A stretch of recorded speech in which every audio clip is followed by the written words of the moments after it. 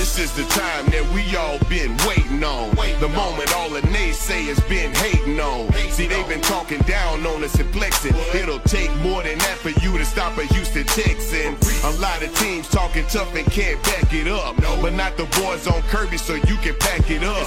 Reliance Stadium is where you can find us, with the whole city of Houston, Texas standing behind us. See, we've been waiting on this one for 10 years, sacrificing our bodies with blood, sweat, and tears.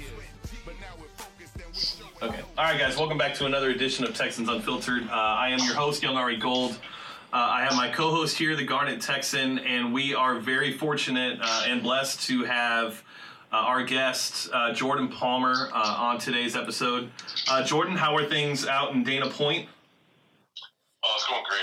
Yeah, just kind of finishing up the draft training process, getting prepared for the combine, and so it's a really fun time and also a really busy time. Okay, good. Yeah, I mean, and you're working with quite a bit of prospects right now, as you usually are in the off season. We can actually get into that here in a little bit. But specifically, obviously, you worked with Deshaun last year up to the combine, have a relationship with him now. If you could just talk a little bit about the process that you and Deshaun went through prior to the combine, and kind of what you thought of Deshaun, coming into it, from when you met him to, where he's at now. Yeah, well, I met Deshaun when he was in high school. I've been working on the Elite 11 staff for since it really had started about 19 years ago. I've been a part of, in some capacity, of every Elite 11, starting way back when I was just a kid helping out. And but really, when he was in high school, I met him at a regional in Atlanta, and thought he was really good. I'm not, definitely he was a skinny little dude and was coachable and was the top prospect and all that stuff. I don't know that any of us saw that he would be this right away, but I met him back then, and he's been coming to my QB Summit camps for the last 4 years every offseason. And so we've developed an amazing relationship, and it really comes from a place where I don't really need anything from him, and I don't. I really just stay in my lane in terms of the role that I play as being his coach. I'm not his best friend. I'm not his agent. I don't help him with marketing things. I literally just help him between the ears during the season, and then a little bit more on the field and between the ears in the off season. So that's really the relationship we've had the last few years. Since he was in high school, and then when we go through the draft process, we spend a lot of time together, as I'm doing right now. And it's 6 or 7 days a week for 3 months, and a regimented routine, and a lot of different resources are brought in. And so really that time period last year, going through this with Deshaun, was a chance to really, really, really dive deep. Yeah, and honestly, and you touched on it. I don't think anybody expected Deshaun to do what he did this season. Given, even if you were to talk about his preseason performance, it seems like something just clicked after that Cincinnati game, and he just took off. And it's funny because I try to tell, a lot of people I talk to about him is you just can't lower your expectations just a little bit, because it's going to be very hard for him to come in and throw 19 TDs in 6 games again next year. It's just not, that's not the way the league works. But, based on what you saw in the NFL and just what you've seen in general, I mean, what would you say that expectation would be for us as fans of the Texans to expect from Deshaun moving forward? I mean, should we pick up where he left off or lower him a little bit? Yeah, I think you got to lower expectations. Guys are coming back from an injury. The disposition in sports, so much of it has to do with what's happening around the player. This isn't the NBA where, if you have your superstar and then you add a second one, then you're guaranteed to make it really far in the playoffs. Right. It's just, there's more elements in the equation. And so when it comes to Deshaun coming back, he's not motivated. He doesn't need outside things to motivate him. He doesn't need the fans to really support him. He doesn't need anybody to help him want it more. What he needs to be able to do is take the appropriate amount of time to go through everything, to continue to heal, continue to grow, and then things need to line up and click. As an offense, there's some new pieces that they're going to be working through. There's always shakeups in the coaching staff. There's timing. So, yeah, I'm sure his expectations are going to be as high as anybody's for this for this year, and he's got a chance to be, come back in a really, really big way. But, I think with fans, what they saw last year is a league that was not prepared for what he was going to do on Sundays. And as we see over and over and over again, every single season, when somebody has an amazing year, makes a quick run, the league gets a chance to adjust. And so he's going to see defenses that are more prepared for him next year than they was last year. Sure. Yeah, and I think it's funny, when you talk about the coaching staff, you played and your brother played, and you know what it takes. Is it amazing to you, the relationship that him and Bill O'Brien were able to form so quickly? I mean, it's not every year or offseason that you see a franchise quarterback come out and support wanting to keep the head coach. And Deshaun did that multiple times through social media, and then he also did it multiple times on Radio Row. Can you speak to how important that relationship is between the quarterback and the head coach, and why it means so much? Yeah, well, it's the quarterback and the head coach, but in this case, it's also the quarterback and the play caller. Right. I'm a big believer that the most important relationship, or one of the most important relationships in the NFL building, is between the quarterback and the play caller. Because there's more than just good communication skills or creativity, or they both got to work hard. There's just a lot more to it than that. In terms of whether or not I was surprised or anything like that about how Deshaun is stood up for Bill, not at all. About 5 weeks before the draft last year, after Deshaun got a chance to meet with everybody, talk with everybody, and fly to their facility, sit down with them in the combine, sit down with them at the pro day. After he got a chance to do all that stuff, he's got a great team around him. His agent is fantastic. His marketing representative is fantastic. He's got a really good core group of people, and we had all determined that the goal was absolutely to get to Houston. And they're the team that was it was the best situation for him. And I've known Bill for a long time, and so it was just really cool to be able to watch those guys foster their own relationship. And knowing Deshaun as well as I do, and knowing Bill as well as I do, that was a big reason why Houston was very early on always the goal for Deshaun to get to. Because Deshaun's smart enough to not worry about, well, if I'd rather get drafted higher by another team because it's more millions of dollars right now. Deshaun doesn't think like that. Deshaun thinks about being the greatest ever and getting in a situation that would allow him to go down that path.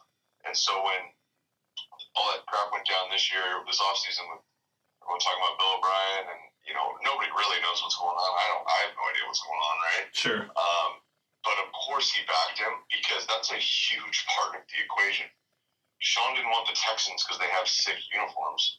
Bill was a big part of that equation, right? Yeah. And not the entire equation, but a big part of it. So, I think it was incredibly important for Deshaun to use his voice and however he did to help make that happen. And I think Bill equally in return. Bill realizes that Deshaun is somebody special. And I don't know what Deshaun's going to do next year, but I know it's he's certainly not going to drop off. He's certainly not going to get worse. This dude gets better every single year. And as he gets older, he learns how to work even better too. Hey, Jordan, this is John. I'm the co-host. I have a quick question for you about Bill O'Brien. It seems within the media that Bill O'Brien's not nearly as respected as he is among players. Do you happen to know why that is? I don't know. I don't, believe it or not, I pay zero attention to anything in the media. Fair enough. It's funny, and it's not an indictment on you guys or anybody in the media, but on my phone, there's not Bleacher Report, ESPN app. There's nothing. I just don't want to pay attention to media. But in hearing about it, and hearing that people were going back and forth on Bill, I think that he's just one of those guys that he genuinely doesn't care what anybody thinks. He just wants to win and wants to make decisions about decisions that position to be able to win. And his players, the good players, respect that. You know, smart players who want to win, they don't care about things like how nice a coach is and how polite he is and the off-season schedule and how many off days they get. The good players that want to win, they don't care about those things. They care about being a part of something that is going to put them in a position to win. And so, you know, from what I heard, there was a lot of players who were sitting here going, look, I don't care what anybody says. Bill's my guy. Just about every player that's under contract. What's that? It was just about every player that was under contract. The only negative from any of the players were players that were no longer part of the Texans. And even then. Yeah. Yeah, and I think a lot. You got veterans. You got some real vets on that team, too. Yeah. I mean, I played with Jonathan Joseph. You know, that is a quality dude, you know, who's been around, played 2 organizations. He gets it, right? Even Janavian, you know, turn the corner, right? Coming to pro. Obviously, JJ. There's guys all over that place. They're sitting here, like, they know what they want. Yeah. They were going to go to the playoffs, cycling through quarterbacks every year, 4 or 5 a year, and they were still going to the playoffs and win the division, so they know what they want. Yeah, and it's funny because me and John, you know, we're a small time podcast. You know, this is a pure passion project for us. We know enough and we see enough of what's going on. And you know, Bill, we've always been a big proponent of Bill O'Brien. We think that he is exactly what we need and exactly what the team needs. He is that no bullshit attitude. I don't really care what you think. Just do your job type of coach. And that's what this franchise needed coming from Gary Kubiak. It's very different from what Gary had going on. And I think we're really starting to see the tip of the iceberg with Bill O'Brien. And I think Deshaun really opened up a part of Bill O'Brien's mind that he hasn't been able to use yet since he's been with the Texans. Yeah. Go back to this, though. I mean, look at Deshaun when his college career. He took a coach who was capable of being one of the top guys in college football, capable of winning a national championship, capable of building a real program. Not one that was hot for a while, but actually a real program that sustained over periods of time, for decades. And he got that guy over the hump. A ton of people were involved in that win. It wasn't Deshaun Watson victory, but he was involved in getting Dabo Swinney over that hump. And he saw it in Dabo. I mean, Deshaun had an offer from everybody in the country. Right. And everybody wanted to play for him. And he wanted to put a program on the map. And he saw all these guys coming out of there, these draft dudes coming out, getting drafted high, all that stuff, but never really getting over the hump. And, I mean, if Clemson's not the best program in the country right now, it's second or third or, it's right there. Right. And they're going to be in it every year. I mean, they don't even really have a quarterback right now. They got a couple of young guys coming in. They're going to be in it every single year moving forward now because they got over that hump. So Deshaun has done this before. He is a great, great talented eye winner. Interesting. He knows how to pick coaches. Well, it's good that he knows. How to pick players, too, and teammates. He identified that Texans as like, this is the best situation. Yeah. He did the same thing through the process with picking college. It's crazy. Yeah. And what's funny about at least just Deshaun's story and what he's been through, obviously it's always out there, what he went through as a younger kid and through high school and college and A Habit for Humanity and all that stuff. But, this guy just never seems like the moment is too big. And it's funny because you say he tones out everything and just steps up. And, we saw it last year in Seattle, which was probably the number one NFL game of the year, in my opinion, between him and Russell Wilson. I mean, he went to Seattle, one of the most hostile environment in the NFL, and went toe for toe with Russell Wilson and that great defense. And it just he never looked shook. It's just crazy. So what I was wondering was, as far as, were you surprised at how good he was able to read defenses? Well, I'm not surprised. It's going to be super easy for me to sit here and go, no, I'm not surprised. I'm the one who thought he was good. But to be honest with you, no, I'm not. What I told teams is Dabo Swinney's right. He's Michael Jordan. Dabo is incapable of bullshit. He's not a liar. He doesn't fabricate things. He's so steadfast in his faith. And he also can't just just make up things. If he just tells everybody that all of his guys are the best guys ever, then the teams don't listen to him. They understand. This is a game. He understands it. And that's really what I was telling teams. It's like, yeah, he's right. There's a bunch of stuff Deshaun has to get better at. And he totally will. Super quick. All these guys. I've trained the top couple guys in a couple years now. Like, these guys all have to, people say, like, which guy is most, ready to play year one? None of them. They gotta play. Like, they all have to get a lot better. All the best ones, But Deshaun is a guy who he processes information really quickly, and he's a fantastic student on stuff, but he also improves really quickly. He's really coachable. So we'll talk about this for a second. So I'm a big believer that athleticism is paramount when it comes to coachability. You have to be really athletic if you're going to be really coachable. You can't just want it and say yes sir and tuck your shirt in and show up on time and nod and smile and take great notes. You actually have to be really athletic to focus your energy on that body part to change a muscle memory, something from old muscle memory to new muscle memory. So right now, Deshaun, when he starts throwing, we have things that we have to do this offseason. His mechanics slip because there was so much football happening to him last year. And I don't talk mechanics with guys during the season. Because there's so much football happening and new information, offense, defense, processing all of it, his mechanics slipped, like it does with everybody. So this offseason represents an opportunity for him to go back and kind of rebuild his stroke. But I know that it's going to happen incredibly quickly. I've worked with him forever. But because of how athletic he is and the tie that has with coachability. And so he's a guy who, and I'm training 3 of them right now that do this. It's a big part of my evaluation process. I didn't try and train all the top guys. There are some guys who are big-time quarterbacks in this draft class I didn't call. Last year, I didn't call Mitch Trubisky. I've never met Mitch Trubisky. I wanted Deshaun. Because for me, and whatever reputation I have in the space of getting guys better, well, yeah, I want to take somebody who's athletic enough to be able to fix it really quickly. I've trained my brother for the last 3 years in the off seasons, like charge him money, and he's like a client of mine. He's hard to coach. And I don't think he could care less, and he doesn't watch ESPN, so I'm sure he's not going to listen to this podcast.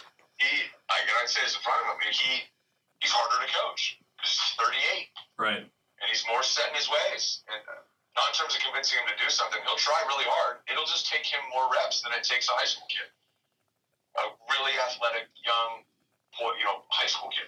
Yeah. And with Deshaun, he just learns at that level, and it happens so quickly. And so, my conversations with Bill and those guys were really about that. Don't worry about how good he is right now. It's damn near irrelevant. We talked about that a year ago and in the draft process. Don't worry about, how much does he know about offense? It kind of doesn't matter because you're a guy who can teach him. And I'm just telling you, this dude learns super quick. So it's kind of irrelevant what system he played in. And, he wasn't under center. Okay, yeah, we'll put him under center a bunch. It'll be great. Don't overcomplicate this. People questioned his arm talent. Okay, well, let's look at the throws when you thought he ripped it, and let's look at his mechanics. Let's look at the balls when you think that he didn't have a very strong arm. It's the tie goes back to mechanics. Well, this is a kid who understands mechanics and can learn it really quickly and can turn them into muscle memory really quickly. And so Deshaun came out here a couple weeks ago. I'm going to do a beginning, a middle, and an end this offseason, and this part obviously he's not throwing when he was out here, so he's rehabbing and stuff. So it was great for him to come out and we just broke down the games and just have conversations around mechanics. And it's just awesome because it's just going to happen super quick for him. And he's obsessed with football. It's all he does. So, improvements, redoing things. I use the word impact, trying to impact some mechanics. Impact can mean start doing something, can mean stop doing something, do it more often, do it less often, whatever the impact that you need to make on those specific mechanics.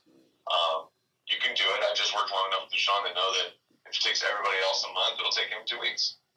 Jeez. Okay.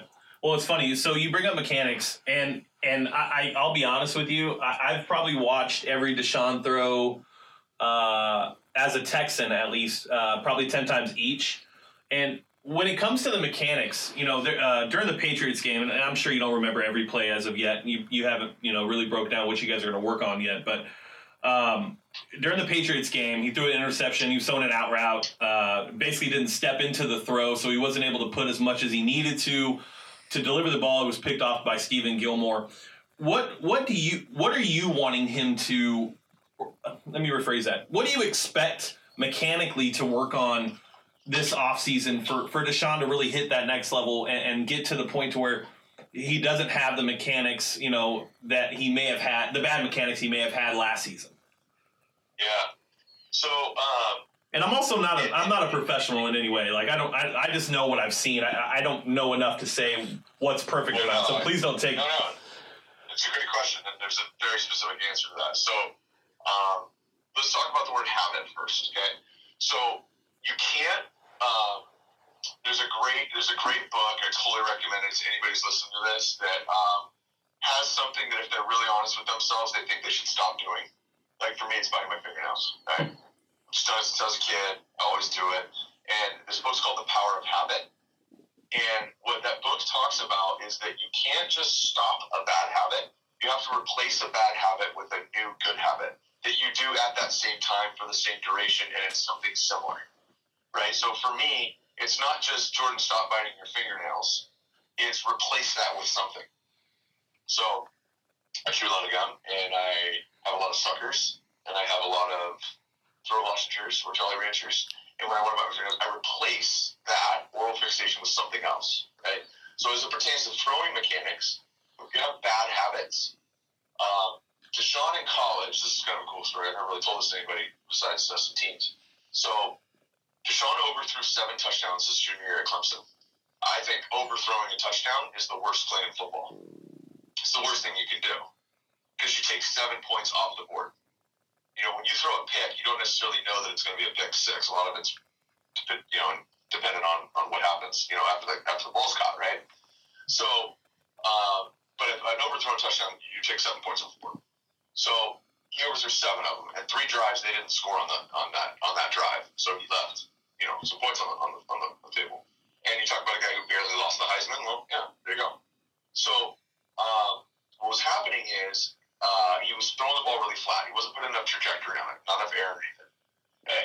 So then what I do as a coach is I take a position of like a physician. So I want to come up with a diagnosis, and I want to lead with a prescription. Right? I'm not a guru, I'm not a whisperer, or any of those cool words. I'm just a consultant. And I want to give you, and I take the approach of a physician. And so I couldn't figure out why, on watching TV, the ball wasn't being driven the way that I had seen it driven a lot in person, and why he was overthrowing these touchdowns, or these deep balls. And so it went to trajectory. Okay, what do you do to trajectory? Well, what he was doing is he was overstriding. And when he would put his left foot in the ground, so picture a throwing motion, his hands come apart, his left foot goes towards his target. If your left foot goes too far, farther than it needs to, it prohibits you from doing the next couple things that you need to do. So let's kind of strip this down. If there's any young quarterbacks listening to this right now, or any guys who just are obsessed with football, write down these 4 steps. There's 4 things you have to do when you're throwing a football from what I call on platform. When you're standing up, you go throw. 1, you got to have a short front stride. I want that front foot to just come up and down, maybe an inch. I don't care about how far it goes, but I just want it to come up and down as quickly as possible because I can't throw the ball until my left foot gets on the ground. I can't throw it as a right-hander. That front foot has to come up and down really quickly. So 1, short front stride. 2, I need to stand tall. And what I mean by stand tall is not so I can see better. It's irrelevant. I need Josh Allen to stand tall, and he's 6'6". So you need to stand tall because what happens is if you get hunched, Sam Darnold is the number 1 thing we're working on. He gets hunched. His straps get tight, and his chest caves in when he goes to throw. And so what happens is you don't use those chest muscles. When you stand tall and you actually push your sternum forward and you relax your traps, what you do is you recruit all those chest muscles. So it's not all arm. You're recruiting all of those muscles. Okay? The third thing you have to do is you have to chase your hip. We only chase things that are in front of us. So I don't want to bring my hip through. That insinuates that it's just coming with me. I want that to be the engine. I want my back hip to rotate forward in a way that creates torque in my midsection of my trunk And now I recruit all of those muscles in my trunk, which is everybody's strongest part of their body, their core, right? I want to recruit my chest muscles because I stood tall. And that way it's going to take all that pressure and burden off my arm. It's going to put it on 120 pounds of other muscles. And then the fourth thing you have to do is you have to violently finish every throw. Snap it off. We don't guide throws. When we layer one, we don't just kind of like guide it and finish it a little bit, pull back. So what Sean was doing is his junior at college. And so what I did is I flew to the Clemson-Louisville game because I wanted to watch him warm up. And I saw it in warm-ups, so we changed it. And all 7 of those overthrown touchdowns were before that game. 0 after that game.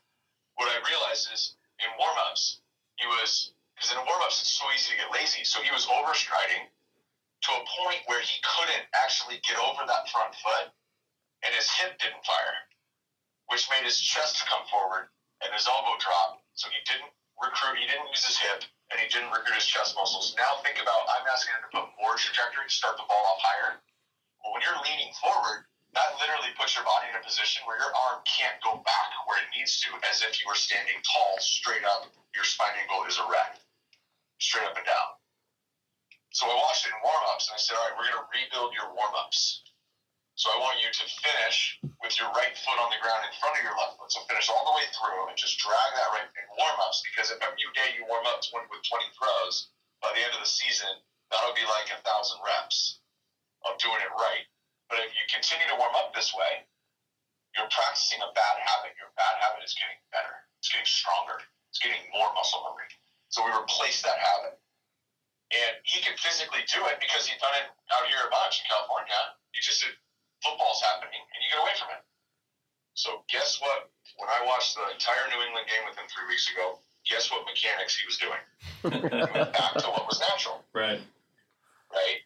So I had him all last offseason. It was pro day, and I told teams, I said, pull up any throw on the pro day tape, anyone. And his best throws from the Bama game. And what you'll see is his arm got a lot stronger and a lot more trajectory on his deep ball. You guys probably watched the combine last year. Remember Mayock and everybody raving about his money deep balls? Yep. He was just the only guy that didn't throw it flat. And wait till this weekend. Next weekend, it'll be the same thing with you guys. Wow. They'll be the only guys not throwing it flat. And so with Deshaun, that overstride, bad habit, that puts you in a position to not be able to chase your hip or stand tall. So you just went 2 for 4 on the 4 things that you got to do when you throw. And I'll just close with this on this statement. So, Deshaun is a guy, like, he's all in on what we, on my plot, I don't have to convince him of things. And so right now, as he's rehabbing, he's going through his motion as well as he can with his knees, and he's just getting that short front stride back.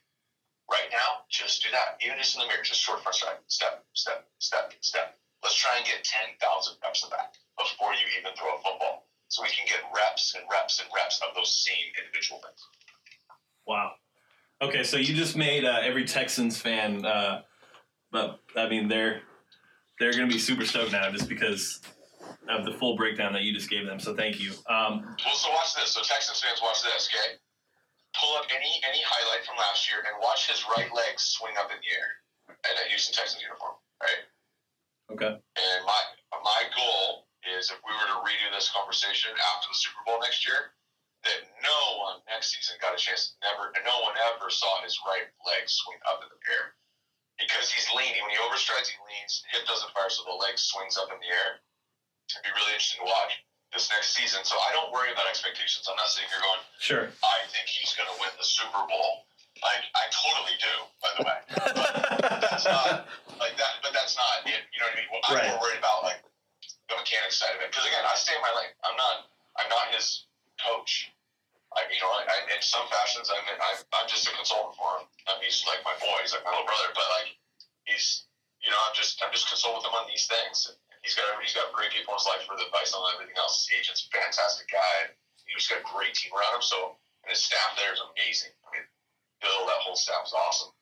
So I'm just going to own the mechanics side of it. So now that I know that we're talking to the new Tom House of quarterback consulting and off-season coaching, based on the breakdown that you just gave, we don't have any more questions about Deshaun. What I do have is, and this is, we touched on it when I talked to you earlier, and I don't want to bring Deshaun's name into it, but with the last 3 seasons, or last 3 combines, really, everybody's really been raving about this mile per hour throw thing. Everybody, there's a stat out there that no quarterback that's thrown under, I think it was like 54 miles an hour has been successful at the next level. And then obviously Deshaun, he throws 49, but what I saw last year was accuracy is probably the most important thing when it comes to being in the combine when you're throwing, right? You want to show that your coaches that you can be accurate, but what do you say to the people that talk about the miles per hour and that the arm strength and everything else? I mean, is it really that big of a deal that people should talk about? I will just say this, I didn't know that he threw at 49, and I know a lot about these guys. I don't even care. Right. I would bet a ton of money Brady doesn't throw at 49. I would do the same thing. And it's funny because Breeze doesn't throw at 49. Nope. I bet you Alex Smith doesn't throw at 49. I guarantee you Cousins doesn't throw at 49. Right, and that's what's funny those guys are ballers. Right. Yeah. And you can see Deshaun can make every out throw. He can make every deep throw. He can make, the whole route tree, he's able to make those throws. Yes, there's times, just like any quarterback, where the mechanics slip and he can't laser it in there. But when his mechanics are right, he can literally compete with every quarterback as far as throws go, in my opinion. Yeah, 1,000%. So throwing, you got to do two things when you're throwing a football. You got to judge two things. You have to judge the receiver's speed and his angle, right? On everything other than a hitch, a check down, and a curl, whether facing you or they're stopped, right? So you got to judge the speed and the angle. So it's not the timing. That it's the speed and the angle is the timing, right? So timing's not the third element. Those two things make up the timing. So, it's a big difference. And when you mentioned Tom House, it's a big difference. Tom House is he's the absolute man. Brilliant. The guy that works with Adam Dado, brilliant. But one issue with those guys being baseball guys is, pitchers pitch when they're ready to pitch. Quarterbacks, we don't determine when we want to throw. We start our throwing motion based off what we see. You don't have a guy in the headset going, wait, now. Right? It's all based off visual. So I don't have any drills where there's an auditory response. I don't say throw, right? I do it based off of what they see. So I'll set people up down the field, receiver, DB, whatever, to be able to train, okay, now it's ready to throw, and here's the type of throw. So the first step is that you have to judge the receiver's speed, receiver meaning whoever's running the route, the speed and the angle. The second thing is there's only three types of throws in football. You either drive it, you layer it, kind of firm with an arc, or you throw the ball touch, right? Now there's different variations, but do you guys golf at all? Yep. Yeah, you guys are amateur golfers, right? So either of you guys, who played most recently, or went to the range most recently? That would be me. Okay.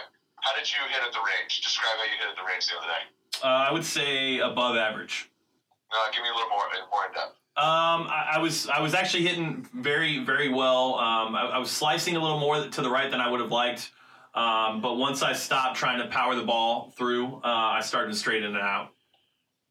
With which sets of clubs? Driver, irons, and then how did you putt? Yeah, so it was more drivers than anything. I was fine with my irons, and then I actually didn't putt at all. Okay. So, but you as an amateur golfer who doesn't get paid to golf can compartmentalize how you were at the range based off how you hit your driver, how you hit your irons, and how you putt it. Yep. If you were to summarize your golf game, it'd be something like, my irons are pretty good, I'm still fading it a little bit with my driver, and I still can't putt. Right? Yep. Quarterbacks don't think like that. And I'm breaking this paradigm with this. I try and push quarterbacks to be able to compartmentalize and evaluate a practice and go into a practice thinking about same thing in game and for damn sure in workouts. By how did I drive it? How did I layer it? And how did I throw the ball to touch? I want to make sure that all three of those throws are continuing to improve. And when I'm peaking, so my guys who are throwing in Indy and who are going to throw in their pro day, really their pro day, I don't really care about the combine. The pro days, my guys will be throwing the best they've ever thrown in terms of their touch balls and the layers and the drives. Because if one of them is struggling with the layer throw, he's going to get more layer throws. And so I really push quarterbacks to do that. And when you evaluate Deshaun, you say, okay, can he drive the ball well enough? Well, mechanically, when this, and this happens, when he has a short front stride, he stands tall, he chases 7, he finally finishes. Yes.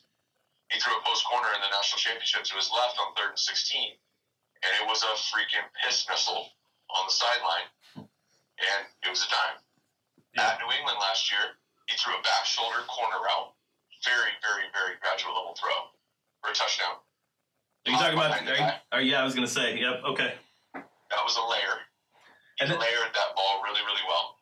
And then, he did a drill that we call conflict climb, where when somebody's coming at you, you don't just shuffle forward in the pocket. You actually rip your upper body through. Your right leg goes in front of your left, and then you cycle back again. And he hit Will Fuller at Seattle for a big, huge play. And so that was a great touch ball. So Deshaun has the ability to drive it and layer it and throw its touch when those mechanics are lined up. And then on top of that, when his mechanics are out of whack because he's running for his life or he has to make somebody miss, he's also talented and athletic enough to be able to just athlete those plays. And so I don't really care what his miles per hour is. I care that he can evaluate speeds and angles really well.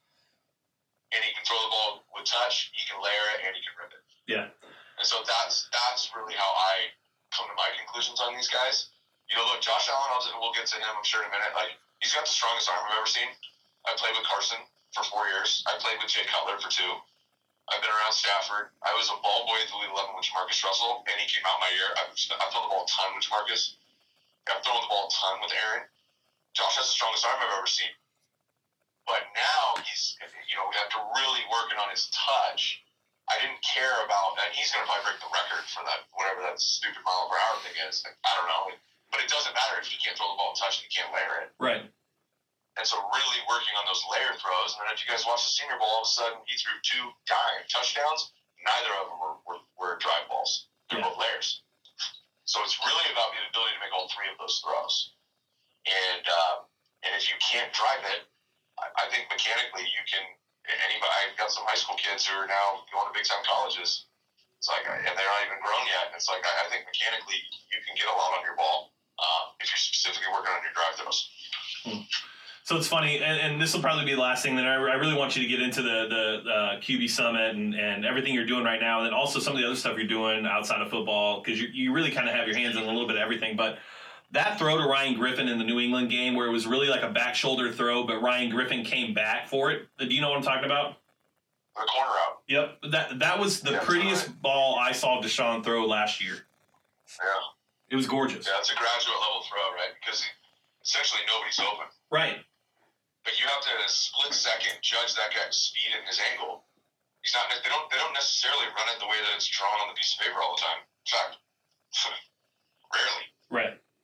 You got to judge speeds and angle, and then also that defender's outside leverage. So in a split second, you have to go, okay, this guy's outside leverage. We're not going to get to the other side of him. But as soon as his back's turned, the guy's now open. And Griffin's got to be able to adjust, make a great play on it too. And so that ball can only be in one place, right? If that ball's low, on his back hip, then that DB can always dive and make that play. But that DB can't stop and then get up the other direction and elevate. It's really hard for them to do that. And so, it's a great example of the graduate level stuff that Deshaun's doing. There's some of it. He's not doing all of it yet.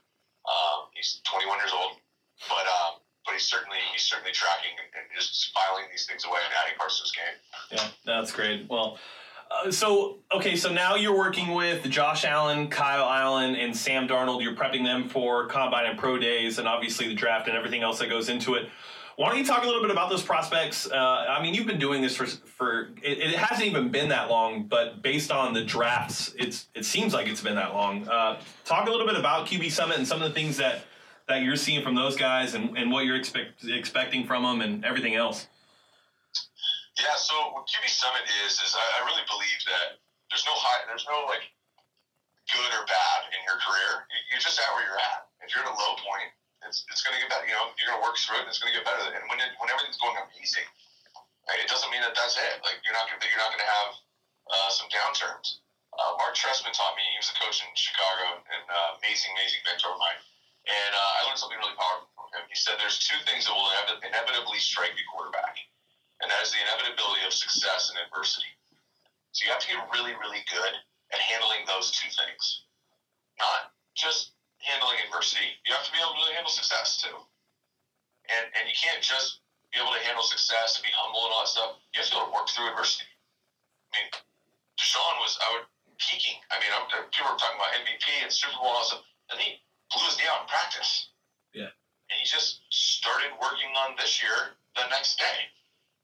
You know what I mean? I mean, I talked to him after. He was like, he's just going to handle it and move forward. So he's just this guy that just like already does that. With these guys, we try and do that. So that's kind of the essence of what QB Summit is. And so I work with high school, college, and NFL players. My favorite thing is helping guys transition from high school to college and then from college to the NFL because they just need the most. And they're not on a team. You know, they're solo. They're just worried about themselves at that point in their career. I'm training a kid right now, JT Daniels. He just left his senior year of high school early, meaning he's not going to even go to his senior year of high school to go to USC and compete to be a starting quarterback as a true freshman. Never been done before. Gatorade Player of the Year. Pretty cool. Him and Deshaun have thrown together, I think, over like 12 times. And it was a Gatorade Player of the Year. Deshaun was a Gatorade deal. So Deshaun actually awarded JT it was a pretty cool moment for me. Wow. Pretty cool moment for QB Summit.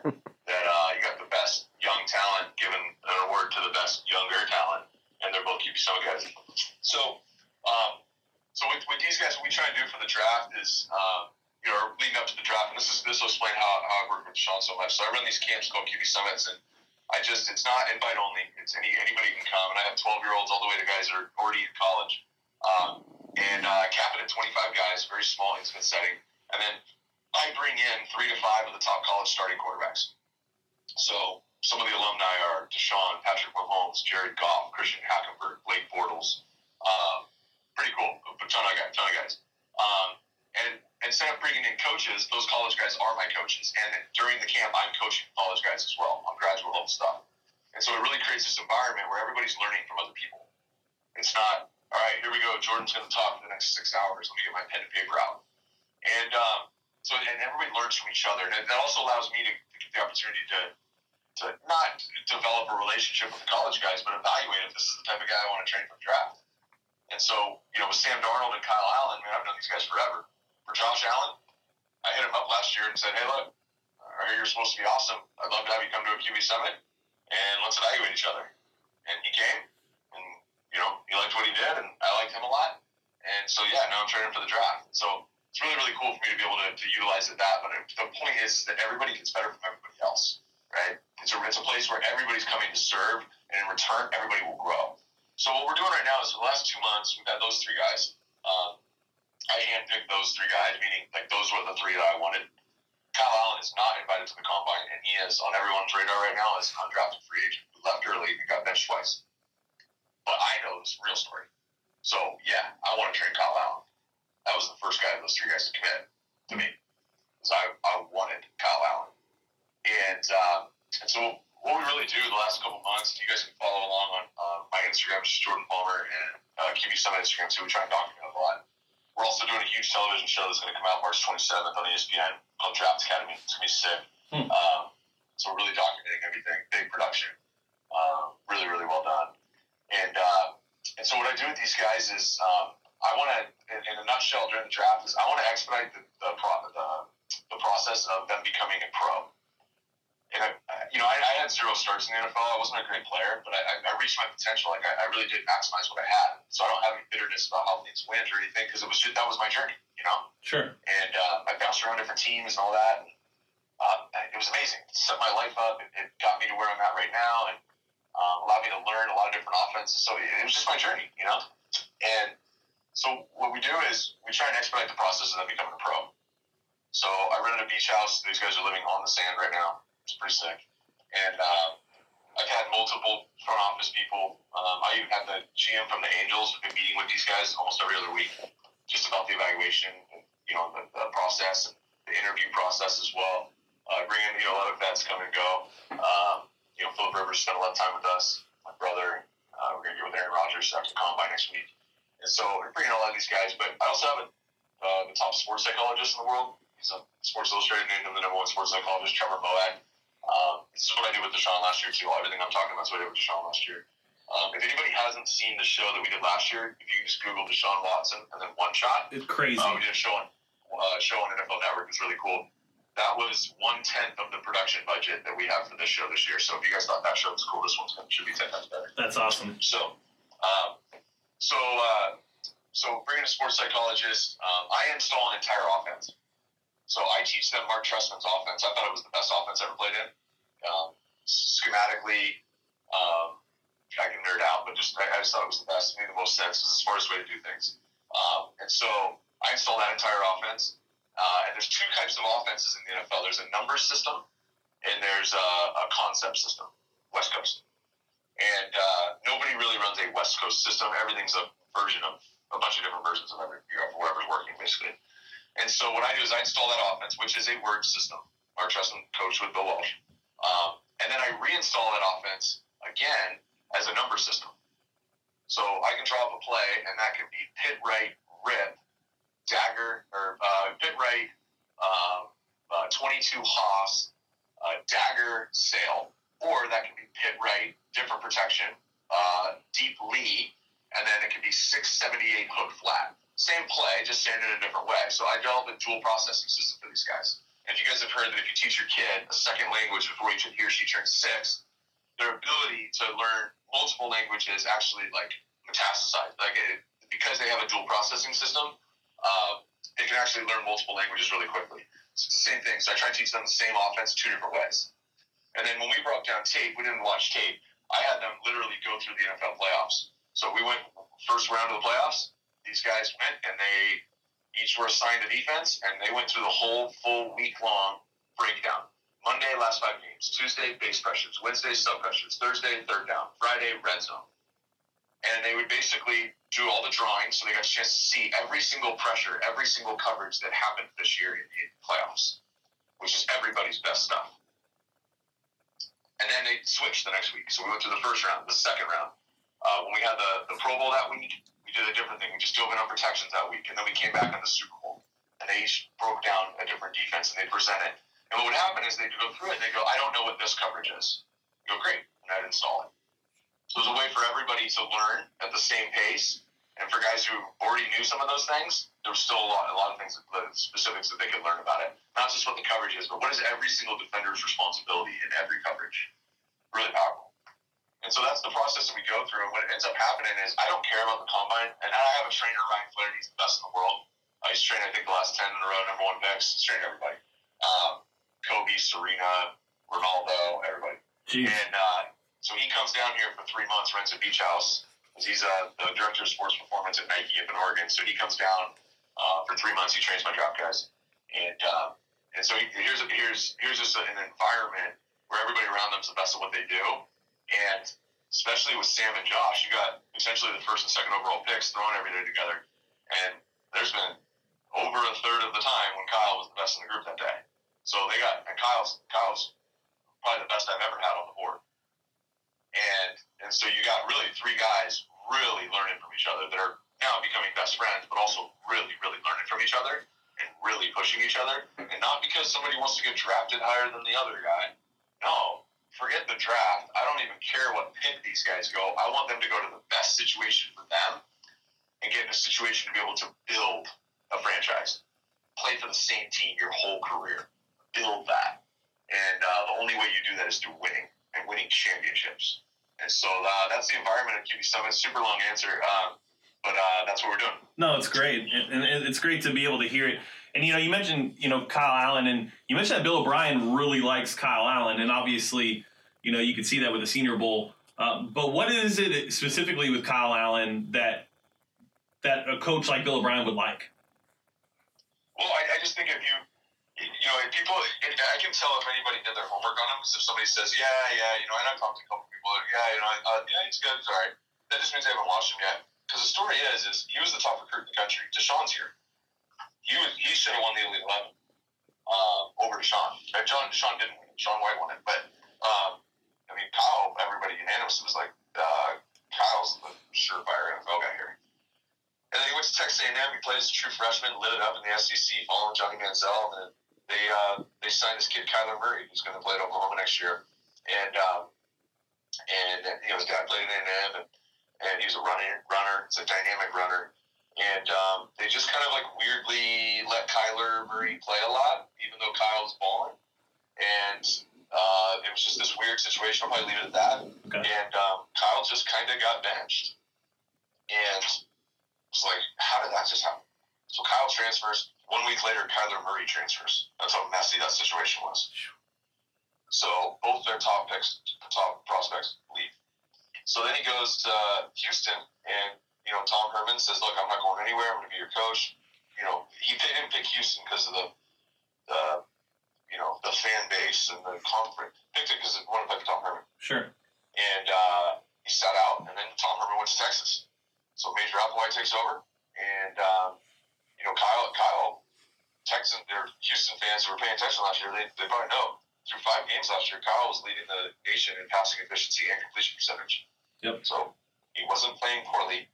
And then as they started to struggle versus Texas Tech, they put in Postma, I'm not sure his name, the backup, the senior, who could run.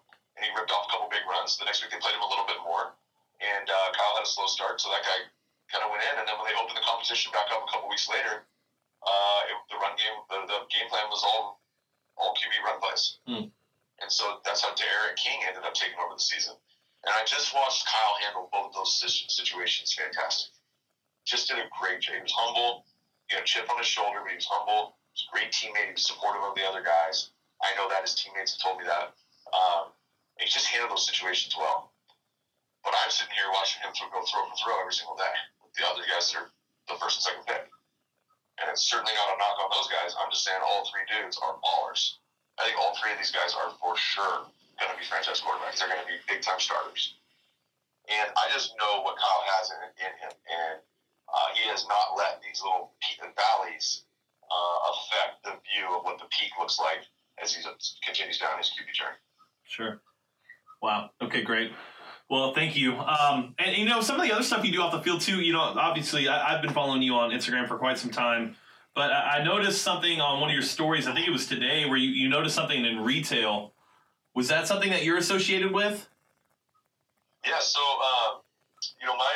my thing was I wasn't very good at football, and so I didn't know how long it would last. And so I actually started a business my rookie year, and I threw $7,000 into a company with 2 guys I went to high school with. And I won't talk too much about that initiative because it's a long story, but it's been amazing. I basically said, all right, I'm going to put $7,000 in here, and I'm going to get on conference calls during the season, year round. And in the off season, as soon as the off season hit, I was in the office every day.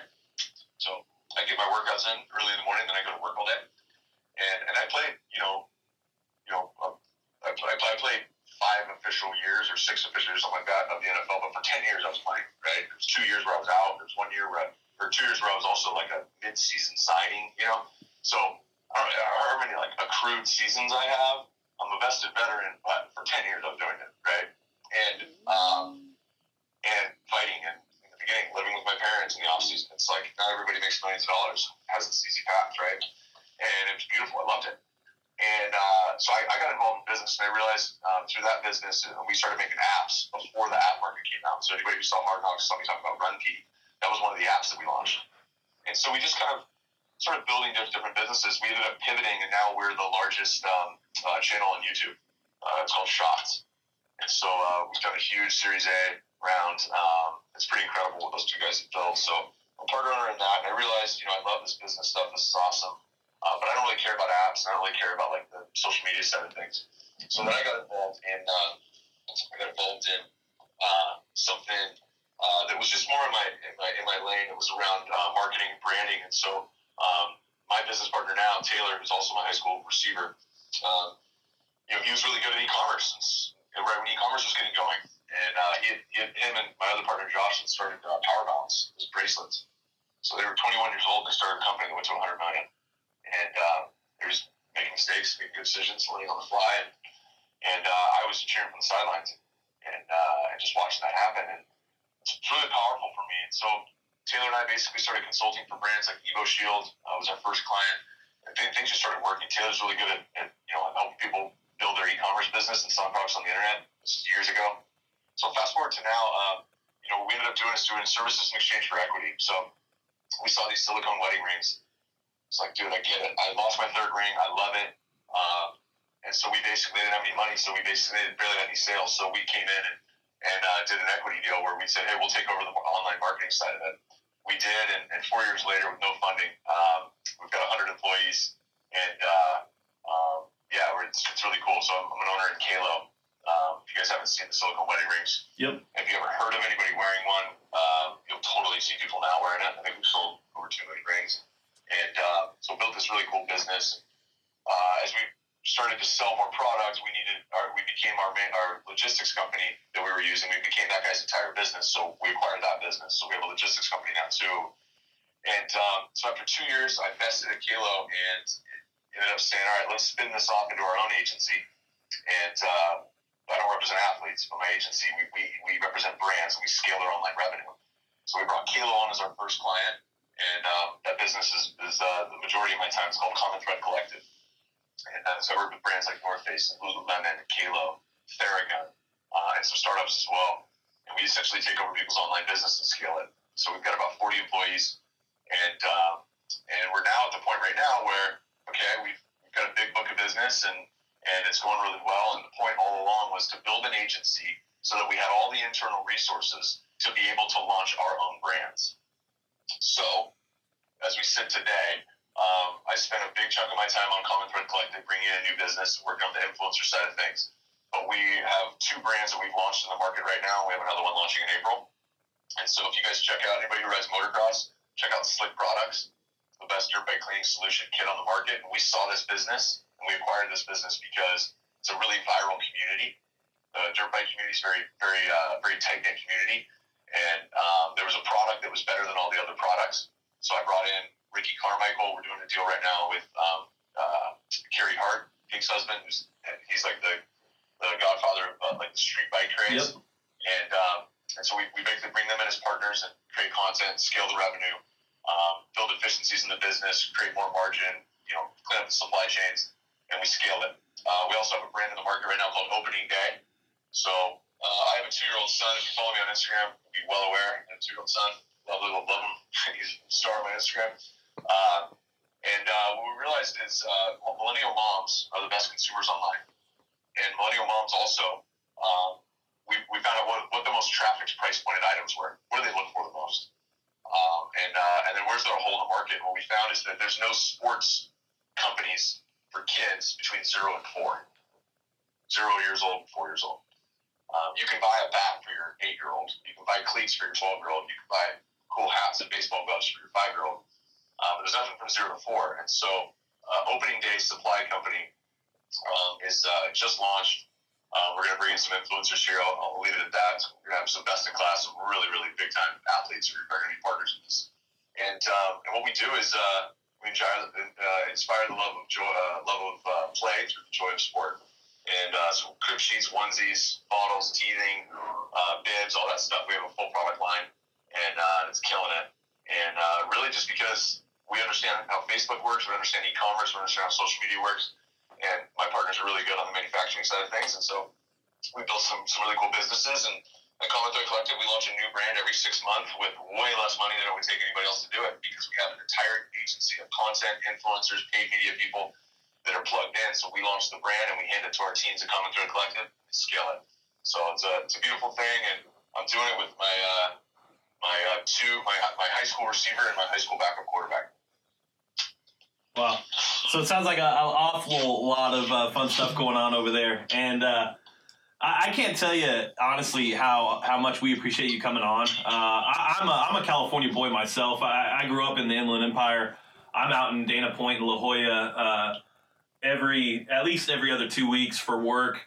You were great having on. We would love to have you on in the future. And I'd love, next time I'm out in Dana Point, to shoot you a text, see if you're free for, a beer or whatever.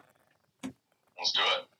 Yeah, thanks for having me, guys. I appreciate it. I think one of the coolest things about playing in the NFL was really that there are really true fans out there. There totally are. And I live near LA, which is like the worst fan base in the world, and everybody's bandwagoner. And so what I loved about playing for the Bears, playing for the Bengals, even in Utah, small schools, the only offer I had, like, even at UTEP, like there are real fans everywhere. And I think it's really cool what you guys are doing. You guys are real fans. You said it's a passion project. We're talking, right now on a weekend. I don't know when it's going to air, but we're talking on a weekend. And it's just really cool to that there are really, really true fans out there. And believe it or not, guys like playing for fans. And so I think it's really cool what you guys are doing. Well, we really appreciate that. That means a lot. And you will be getting a text from me next time I'm in Dana Point, man. Again, we can't thank you enough, and we look forward to having you on again here sometime, prior to the season to talk about, where Kyle, Josh, and Sam go and how it went. And all we can do is thank you so much for coming on, and we'll talk to you soon. Awesome. Thanks a lot, guys. All right, we'll talk to you soon, Jordan. Thank you.